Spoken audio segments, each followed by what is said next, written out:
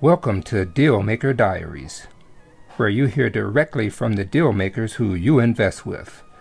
M&A, real estate syndication, and more. Strap in for unparalleled advice, wisdom, and insight from some of the world's best business minds with Don Thomas and G1C Group. Welcome, guys, to another episode of Dealmaker Diaries. With us today is Brandon Cobb, CEO at HBG Capital, and an expert real estate consultant and investor. He has been featured in REI Wealth Magazine and Forbes.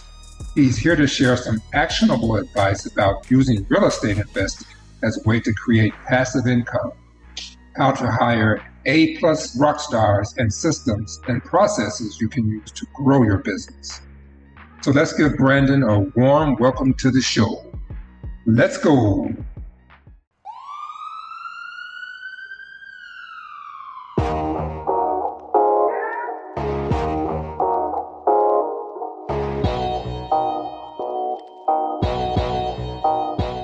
So Brandon, welcome to the show. It's great to have you on today. Hey, Donald, it's an honor. I appreciate you having me. Oh, absolutely, absolutely. So Brandon, I know you're a busy guy. So before we hop right in, why don't you tell us a little bit about yourself and what you're up to these days? Sure. I'll give you the here, and then we can rewind towards sort of how we got to this point. But co-owner, founder of HBG Capital, our firm assists investors to build their legacy, achieve their dreams, and impact those close to them through unique real estate investments. But once upon a time, I was a medical device sales rep. So young guy out of college, knew I wanted to get into sales, spent years trying to break into the industry, finally got in, and I thought I had the coolest job in the world. Got to wear scrubs every day to work, got to work with surgeons, got to be in the operating room. My products were helping people solve a really big problem with their knees and shoulders. I thought it was really, really cool. I love what I did. And I remember coming out of a surgery one Friday and had a really good surgery with this doctor. It was a power trial. The hospital was trying our power equipment. This was going to be a big capital sale. And just so happens that the case that I was sitting in on the power equipment, they were doing some sports medicine stuff, which I also had. And man, that rep ticked that doctor off, and it gave me a perfect opportunity to kind of slide in and get some business. So I was meeting my boss afterwards at Starbucks. Perfect note to close out the weekend, tell him how excited I was, about this new trial and the doctor, the new potential business. And he fired me. And I remember sitting there in Starbucks with just a dumb look on my face because I was so shocked. It's one of those situations where you feel like you've done something wrong, but there was nothing you could have done to prevent it. So it was really, really weird. But the shock finally wore off, ended up being a blessing. But that was when I learned that nobody was going to look out for my financial well-being but me. You can work as hard as you want for a company. You can put as many blood, sweat, and tear hours into it. At the end of the day, the company has to do what's best for them, and it's no hard feelings. Yeah. So got fired, gave myself a 6-month ultimatum, ended up flipping one house in that time period. I said, hey, I made a little bit of money here. All right, let's keep this thing going. And just kept reinvesting the profits back into the business, back into myself. And that snowballed to what we're doing today, which the majority of what we're doing is building entry-level, first-time homes in high-growth cities that are business-friendly states. Okay. An interesting story. So curious. I know I would say most people coming out of college or university don't choose sales jobs. So why were you interested in getting into sales? It's kind of funny. I fancy myself as an extroverted person. I used to be a lot more extroverted when I wasn't quite as busy. Now it's funny. I feel like I've gotten a little bit more introverted, but at the time I was very extroverted. I loved going out. I loved meeting people. When I was 18 and 19 years old, I spent the summers in between in college at a summer job going door to door selling ADT home protection systems. And I made more money in like a few months doing that. Then I had doing a whole year of, some part-time work at a restaurant busting tables. I was like, wow, this is cool. And there's no like management type of stuff. It was, you want to give yourself a raise, go out and work a little bit harder. I really enjoyed interacting with people. And that's how I kind of caught my fancy for sales, believe it or not, was doing door-to-door sales. Ended up doing building product sales, selling fiber cement siding products to builders before getting into medical device sales. I just like sales. I like the autonomy. I liked helping people with a problem. And I really enjoyed the challenge as well. So that's how I cut my teeth with sales. Okay, yeah, and there's certainly no better entry level job for entrepreneurship than sales, right? I think that's Yeah, just exactly. all right. Very cool. So, and Brandon, I think from that point up to now, you've built a pretty considerable growing concern. So, to that point, I mean, I think part of having a successful business is having a successful team. So, Mm-hmm. how do you hire rock stars on your team? What do you look for when you're hiring a great team? We could probably do 2 whole episodes on this. And I like to go down the rabbit hole on things. My biggest thing is not to give some surface level subjective advice. I'm going to tell you exactly what we do. And I'll try not to go off on too big of a tangent here, but you've all heard that phrase, fast to fire, slow to hire, right? Or vice versa. So we start out with WiseHire. We like WiseHire because they go and post the job ad to all the different platforms for us and then funnel all the leads into one nice, neat organizational system. So big fan of WiseHire, but it starts with crafting the perfect description. You really want to describe the animal that you're trying to go hunt and catch as much as possible in the job description. You want to make it exciting, right? So we try to use as much exciting verbiage. We invest in employees, we give back, you're part of a hyper successful team, we're growing. We really want to throw a lot of the emotional words in there that allows us to stand out. So once we've got candidates coming in, we'll go in and we'll start screening for just a brief phone interview. The first one's very, very straightforward. It doesn't take more than 15 minutes. And here are the questions that we ask. One is, what stood out most about this job opportunity and the company to you? And really there, I'm just wondering, did they do any research before hopping on the call? And if they can't tell me anything, it's automatically a no. I want people who prep before an opportunity, because if they're not doing it for themselves, they're definitely not going to do it when I hire them on. The second question I ask them is, what do you want to get out of this that you're not getting out of your current or previous role? And I just want to see if they're just trying to just go on to the next thing. I'm listening for their tone. I'm listening if they're just going to, make something up. You can tell when someone's genuine over the phone and if they actually mean something. Next question I ask is, what do you want to get out of this long term? And this question is really designed to think, like, where do they see themselves down the road? What is their growth potential? That's one of our core values, is growth. Do they have that core value? Because I want to hire people who are going to be in future positions, not just in this role. I'll then ask them, what are your income requirements? That's an important one. I can't tell you how many times when I used to not ask this question, where I'd be sitting face to face with somebody and I just spent an hour and a half interview with them and we're like way off on the income requirements. Not a good feeling. You just wasted not just your time, but theirs as well. So you want to make sure that the income, if they need any special benefits or anything like that.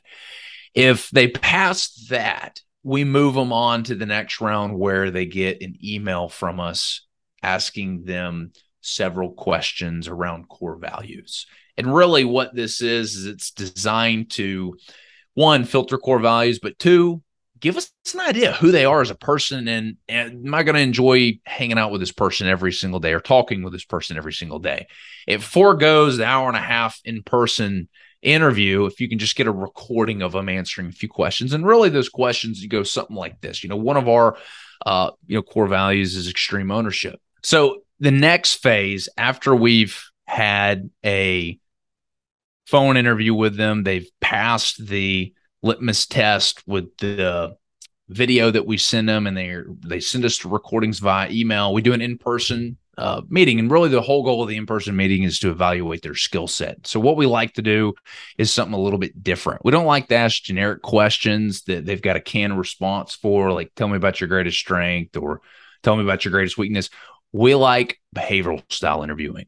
And we'll ask them questions to tell, or basically we'll ask them to tell us stories around specific skill sets or experiences that they have. So if I'm hiring a sales guy, I might ask them, tell me about a time where you got a customer to talk about their problems. How did you do it? Or tell me about a time you were able to take an unhappy prospect and turn them into one that did business with you. How did you do it? We want to hear if they've got stories that exemplify the skill set that we're hiring for. It's really tough to BS a story. You can have a canned response. It's really tough to make up something on the spot. So that's gone really, really well. Now, we've got one big rule when it comes to hiring that we always follow, and that is we hire strategic partners, not employees. So my thing is everyone works with me, not for me. And the difference between hiring an employee and a strategic partner is an employee, when you insert them in this department, they'll stay within the walls. They'll make sure it runs really well, nice, well-oiled machine, and it's just compartmentalized. A strategic partner will knock down all the walls and grow it. We want people who can come into the organization and build out the department. For example, if we're hiring a superintendent and we're bringing them to the job sites and we're telling them about our systems and processes, if they can't tell us where the gaps and inefficiencies are and how we can make this better, we don't hire that person. We only hire strategic partners. So once we get through the behavioral style interviewing and they've got the core values, they've got what we think is the skill set, we'll actually do a ride along with them. We'll bring them on sales appointments. We'll take them to the job sites and we'll ask them to do an honest evaluation of what they're seeing or what they would do differently. We want to actually see if they've got the hands-on experience to be able to perform. That weeds out a lot. You learn a lot about someone when you actually do a ride along with them. And then the final step, if we're sold on them, we do a mock work day where we hire them for one day as a test run and just say, hey, let's see how this goes. And during that mock work day, I ask them to follow up with me at 10 a.m., 12 p.m., 2 p.m., and 5 p.m. before the checkout, because I want to see if they can follow directions and I want to see how they interact with the team and how they actually do. That process has worked out very, very well for us. Okay, very cool. Yeah, very cool. All right, and so Brandon, so you've got a nice team, and I know you guys are looking for assets that are recession proof or recession resistant. So can you talk about what type of assets those are for you and your team? Yeah, so there's a number, right? And we focus in the real estate sector. So right now, we want to be in the areas that money is going to continue to flow into despite an economic contraction. So in real estate, when you have an economic contraction, certain needs go away and certain needs become stronger. Doesn't matter what the economy does. When you've got a virus that hits and all these people are getting sick, you're probably not going to go to a hotel, right? Money's not flowing to the hotel asset class. But you can bet that when you're at home and you're bored, you're going to be flipping on the tube and you're going to be buying movies. You're going to be going to the grocery store. You're going to be cooking more, right? It builds demand for those. So we think about it, where is the pivot going to happen? So when you have an economic contraction and there's less money floating around and the economy's not so hot, people are pinching pennies and their biggest cost is their living arrangements. And luckily, the living arrangement, that's not really something that's up for negotiation. You have to have somewhere to live. Doesn't matter if it's 1929 Great Depression or if it's the boom before 2008, you have to have a home to live in. So when you have these economic contractions, the need to live doesn't go away, but people do pivot into more affordable living arrangements. This is why we're building a lot of first-time homebuyer homes right now. It's the most undersupplied, highest demand real estate product in the country right now. We have such an undersupply of homes that first-time home buyers can get into. It is insane. That's why you're seeing so much rent growth right now. Nobody can afford anything. That's what we want to build. And that's what we're primarily focused on building here in Nashville, Tennessee. We want to be in markets where they're high growth cities, right? When people are moving to an area, money is flowing to that area and it gives it a certain layer of insulation. That's one of the reasons we really like Nashville. It's been one of the top 10 fastest growing cities the past 7 years. It's a state that's very business friendly. Something unique has emerged over the past 2 years. Consumers and businesses are realizing that there are business friendly states and there are non-business friendly states. COVID made this very apparent. Yeah. Which ones shut everything down and which ones kept it up? That's why we really like Tennessee and Florida. Yeah. Tennessee and Florida kept everything open. They didn't shut everything down. So that's another thing that we look for. Now, we like to control everything, which is why we have our own in-house construction company. It aligns the builders' incentives with the investors. So we try to control that on a micro level. But some of the other asset classes that we look at are Class B and C, value-add multifamily. Again, people tend to pivot towards that when they're pinching pennies with their living arrangements. We want value add so we can force appreciate the asset. And, storage units and mobile home parks are two other asset classes that we haven't bought yet, but we're looking at that because historically those have done really well. Okay, awesome. And I know you're raising capital as well when you're doing projects. So if you're talking to passive investors, how would you explain to them simplifying the process and conducting expert level due diligence as a passive investor? So as a passive investor, you got two big risks, right? If you're going to invest your money with somebody else and it's going in somebody else's deal, you've got the sponsor, the operator, the actual person, you have the deal itself. You could have the best deal in the world, and if you have a poor sponsor, it's not going to go so hot.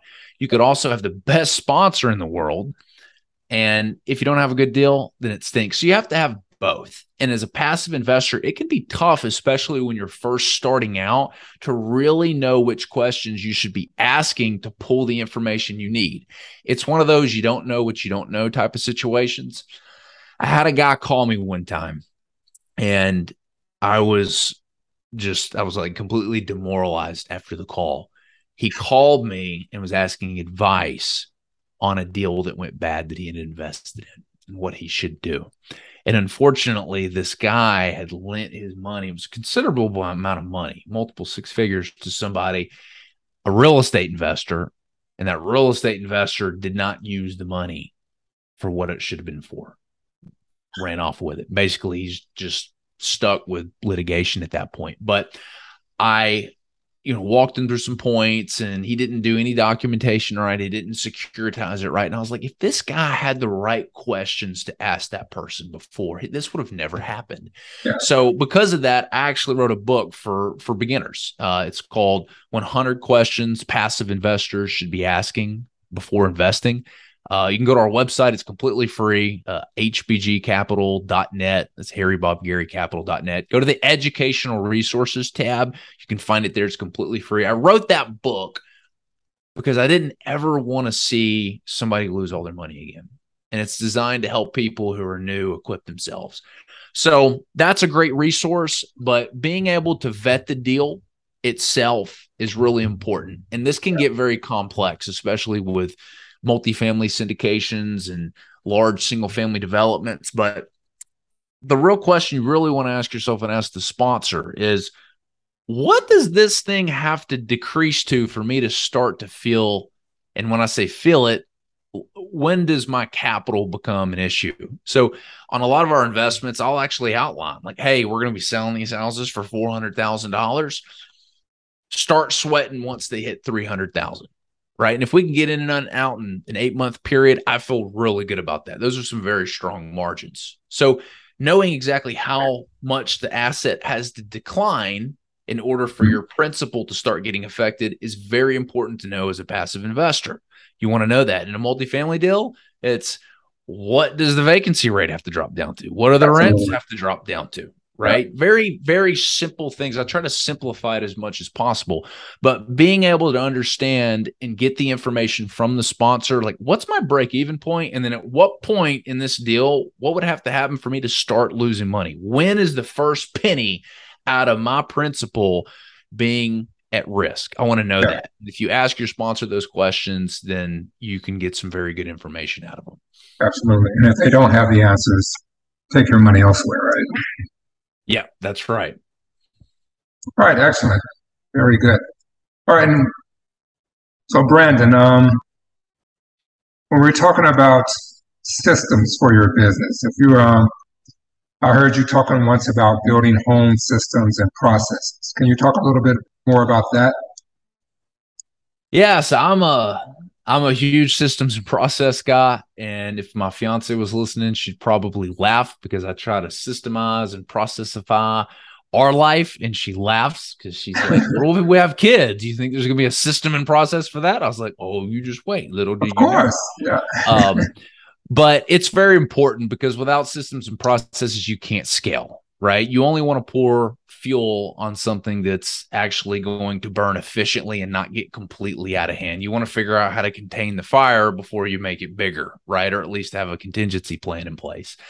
So I'm a very big fan of EOS and Traction by Gino Wickman. So it starts with the hiring. We kind of already covered that. Once you've hired the right people and you've got the right people in the right seats, you really need to be able to measure performance. So what do their weekly KPI score sheets look like? So if you can't measure performance, you can't grow it, and then you can't grab it. You can't put a handle on it. Your business owns you at that point. I forget the book. I think it was called The E-Myth. Great story, great author, huge book. He talks about how like one business that this person owned, it just completely runs them. And then different person, same business, they run the business. So it's all about getting a grip on your business. And how do you do that? We do it through quarterly rocks. What do we call it? We do it's like this meeting we'll do every single 2 weeks where we sit down as a team. We go over everybody's rocks. We go over the weekly KPI sheets, and we make sure that everybody's rowing in the right direction. So, for example, if I'm meeting with my project manager one-on-one, then we'll go over his KPI sheet. And on his KPI sheet, you'll see each address in the left-hand column, and you'll see the number of dead days next to it that week. We will track the number of dead days. We track how many days in behind each project is. So he knows exactly what his status is of his bonus structure at the end of the project based on how many dead days he has and how many days he's ahead and behind schedule.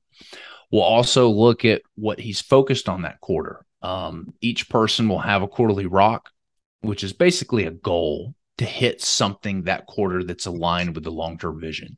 So if we're going into a new market and we need a new subcontractor base, one of his rocks might be to find 4 subs of each trade. And he'll track that every single week. He'll add the people that he's found. And so we're able to track progress at a very granular level. And that is what allows us to hit the 3-year goal that's boiled down into the 1-year goal, that's boiled down into the quarterly goals, that's boiled down into the weekly KPI sheets. That process has really allowed us to get a grip on our business. Okay. And building business systems and processes, is that pretty much the same, or does that get a little more nuanced? Yeah, very, very, very similar. So I guess I sort of just described the business systems and processes and just totally alluded to the whole new construction systems and processes. But yeah, what I just described would be like a business system and process that we're currently using. Okay. And what I think most important that a lot of small businesses don't focus on enough is sales, sales, sales, sales, sales. So let's talk about sales and how important that is to the lifeblood of your business. Yeah. So who was it? Mark Cuban on Shark Tank. He said, sales cures all. I mean, it really is true.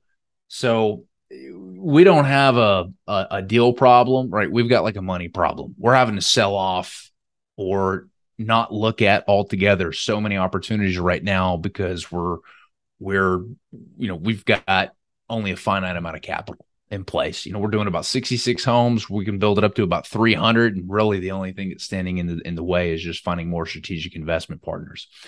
But for us, we have really done a good job of building relationships with who we've done business with in the past.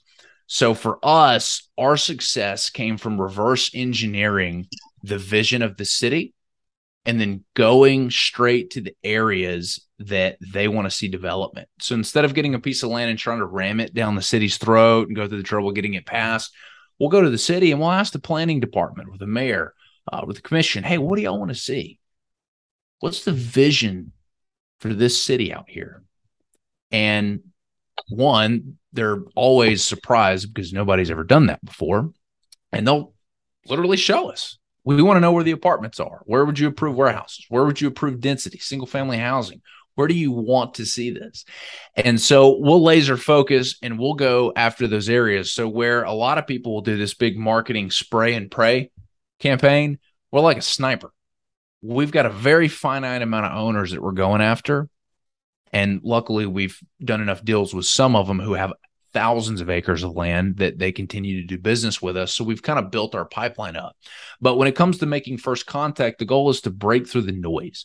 So, there's so many ways of marketing in real estate. There's mailers, there's cold calling, there's text blasting, there's everything. Right now, we're a big fan of just showing up on the doorstep because there's very few pieces of land that we want that are designed to build, 30 to 100 homes on it.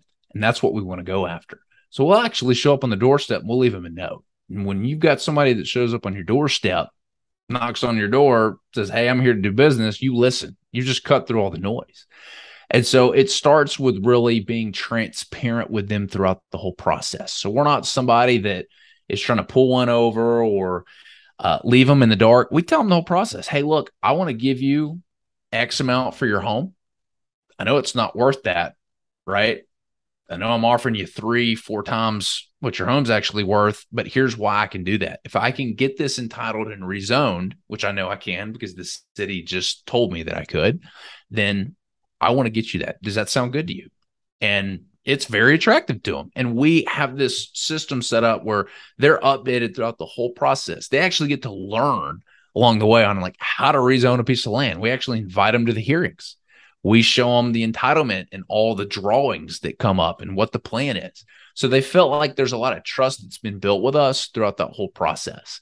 There's a ton of little ninja tricks that we can go to on how to build rapport and differentiate yourself. We're a big fan of thank you cards after appointments. It's something that I took from my medical device sales days that no one else was doing in the real estate industry. So we'll send a thank you card handwritten after each appointment. But that's been very successful for us following that simple little system right there. Okay. And I know you mentioned, did you mention you just syndicate deals as well sometimes? Oh yeah. Yeah. That's mostly what we do is we're launching a fund to kind of simplify things. So it'll be a fund where people will be allowed to invest in, multifamily will be one tranche. You'll have single family in another tranche, storage units in another. So it's going to be pretty customized. We're very excited about it. But yeah, right now, whenever we get a new deal, we'll announce it to our current investor base and we'll syndicate it and then we'll fund that deal and we'll close it down and then it's off to the next one. All right. And how do you bring new investors into the fold? How are you going out getting those? Is that through podcasts like these or speaking at conferences? What's been your best return on investment for bringing in new investors?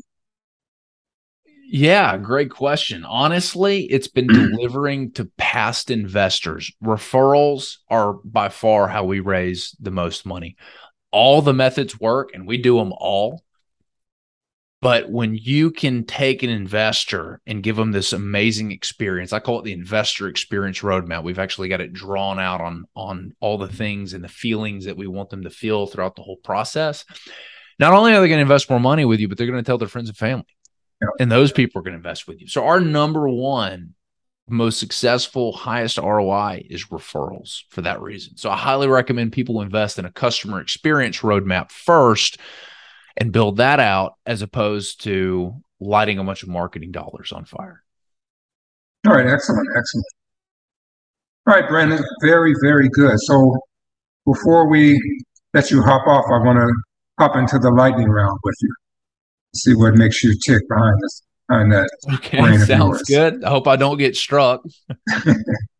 So yeah, you mentioned some books you've read earlier. So what book or books have greatly influenced your life? There's so many. One recently was Who Not How. Big fan of that book. That's where I've got the strategic partner mindset. Who Not How's not just about hiring people, which a lot of people think it is. It's about the strategic partner, bringing somebody on board that can grow the role and tell you how to do it, as opposed to vice versa.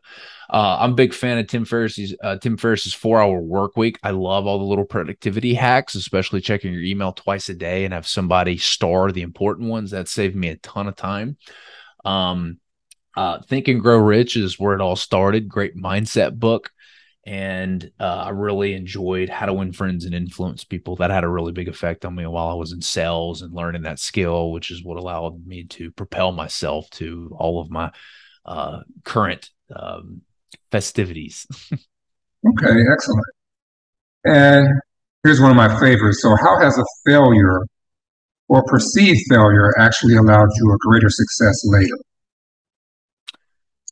I joked that I probably would have never been able to attract my soulmate had I not had so many past failed relationships, right? When you're young, you live, you learn, you realize what works, what doesn't, you realize what you need to work on, your faults, if you can humble yourself enough to do it. And over time, I just constantly took my failures and what I learned from it and just started building this person who eventually was able to, woo my soulmate and life partner. So that's definitely the one that stands out the most. Okay, excellent. That's one of the best. I think that's one of the best responses I had to the question like that. All right, so if you could have a billboard anywhere with anything on it, what would it say? My partner has this saying, so I can't steal it, but he says, start by starting. And that's what I would put on the billboard. Because I think everybody has a problem and they put all these mental obstacles in their way of doing whatever it is that they're trying to do, whether it's a goal or a dream. And man, he's just start by starting. That's what would go on the billboard. Love it. Love it. Yeah, because I think, where everybody's waiting for the perfect time or the perfect situation, but you just got to start right where you are. That's right. All right, excellent. And what's a favorite or what's a habit or routine that you love? I'll tell you a new one I added. So I'm all about optimizing my productivity and mental clarity and energy and how I feel. So I eat just about the same thing every day. I introduce new things to it. I work out, I stretch, I try to get enough sleep. Got this little Whoop band right here, tracks my sleep. But I bought a cold plunge. So every morning when I get up, I go dunk myself, as crazy as this sounds, in 48-degree water for 3 minutes. And that clears any brain fog I could potentially have the entire day. And I am alive. Every cell in my body is awake. There's no gradual wake up process where you wake up all head's foggy. You're not thinking clearly and you're not moving them and you're alive. And I like that. It gives me a lot more energy throughout the day when I wake up like that. Yeah, that's not crazy at all because one of Tim Ferriss's books, Tools of Titans. I think one of his interviewees were talking about that.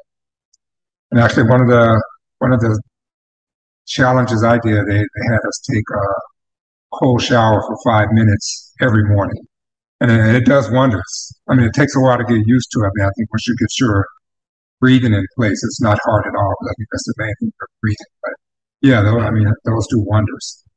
Yeah, the showers are tough, man. So what I would do is I'd take a shower.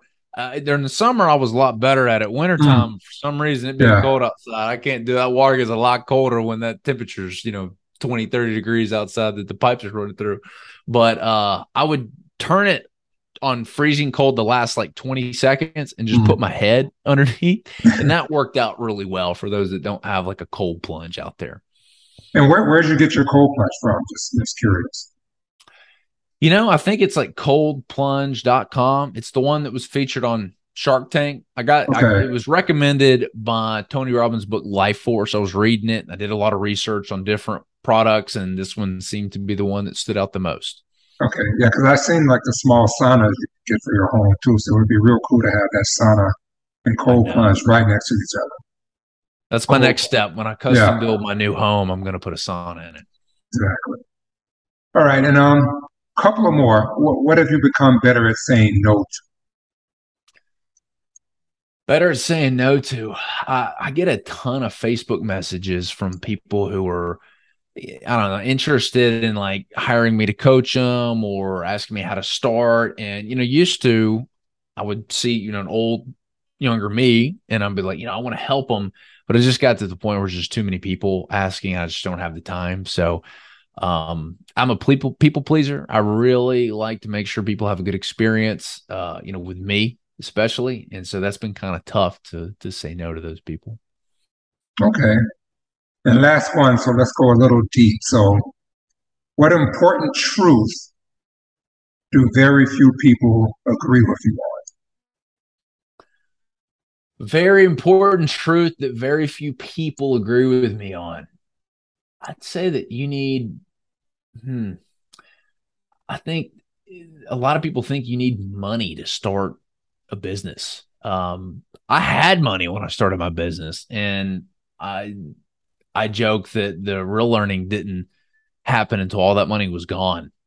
And I had $98,000 worth of credit card debt and wasn't sure how in the world I was going to pay it off. And that's when the real learning, I think having money is almost a handicap because you can blow it so easily. So I don't think that you need money to get to where you want to go or start whatever dream it is you're trying to start.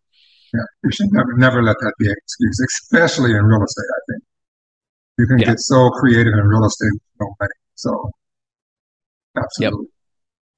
Yep. All right, excellent, Brandon. So before we hop off, if anybody wants to get in touch with you or reach out, what's the best way to get in touch?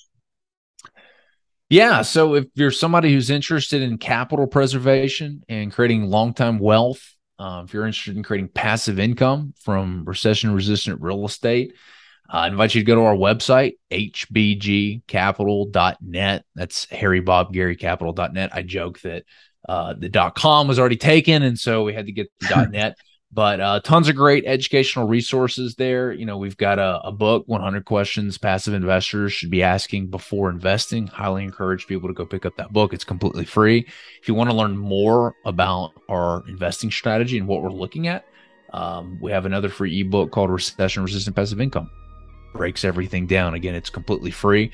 If you want to schedule an introductory call, we'd love to get to know you. There's a Calendly link on our website, so you can schedule it right there. And we look forward to getting to know you. All right, absolutely. So I'll run all those links across the screen so everyone can see.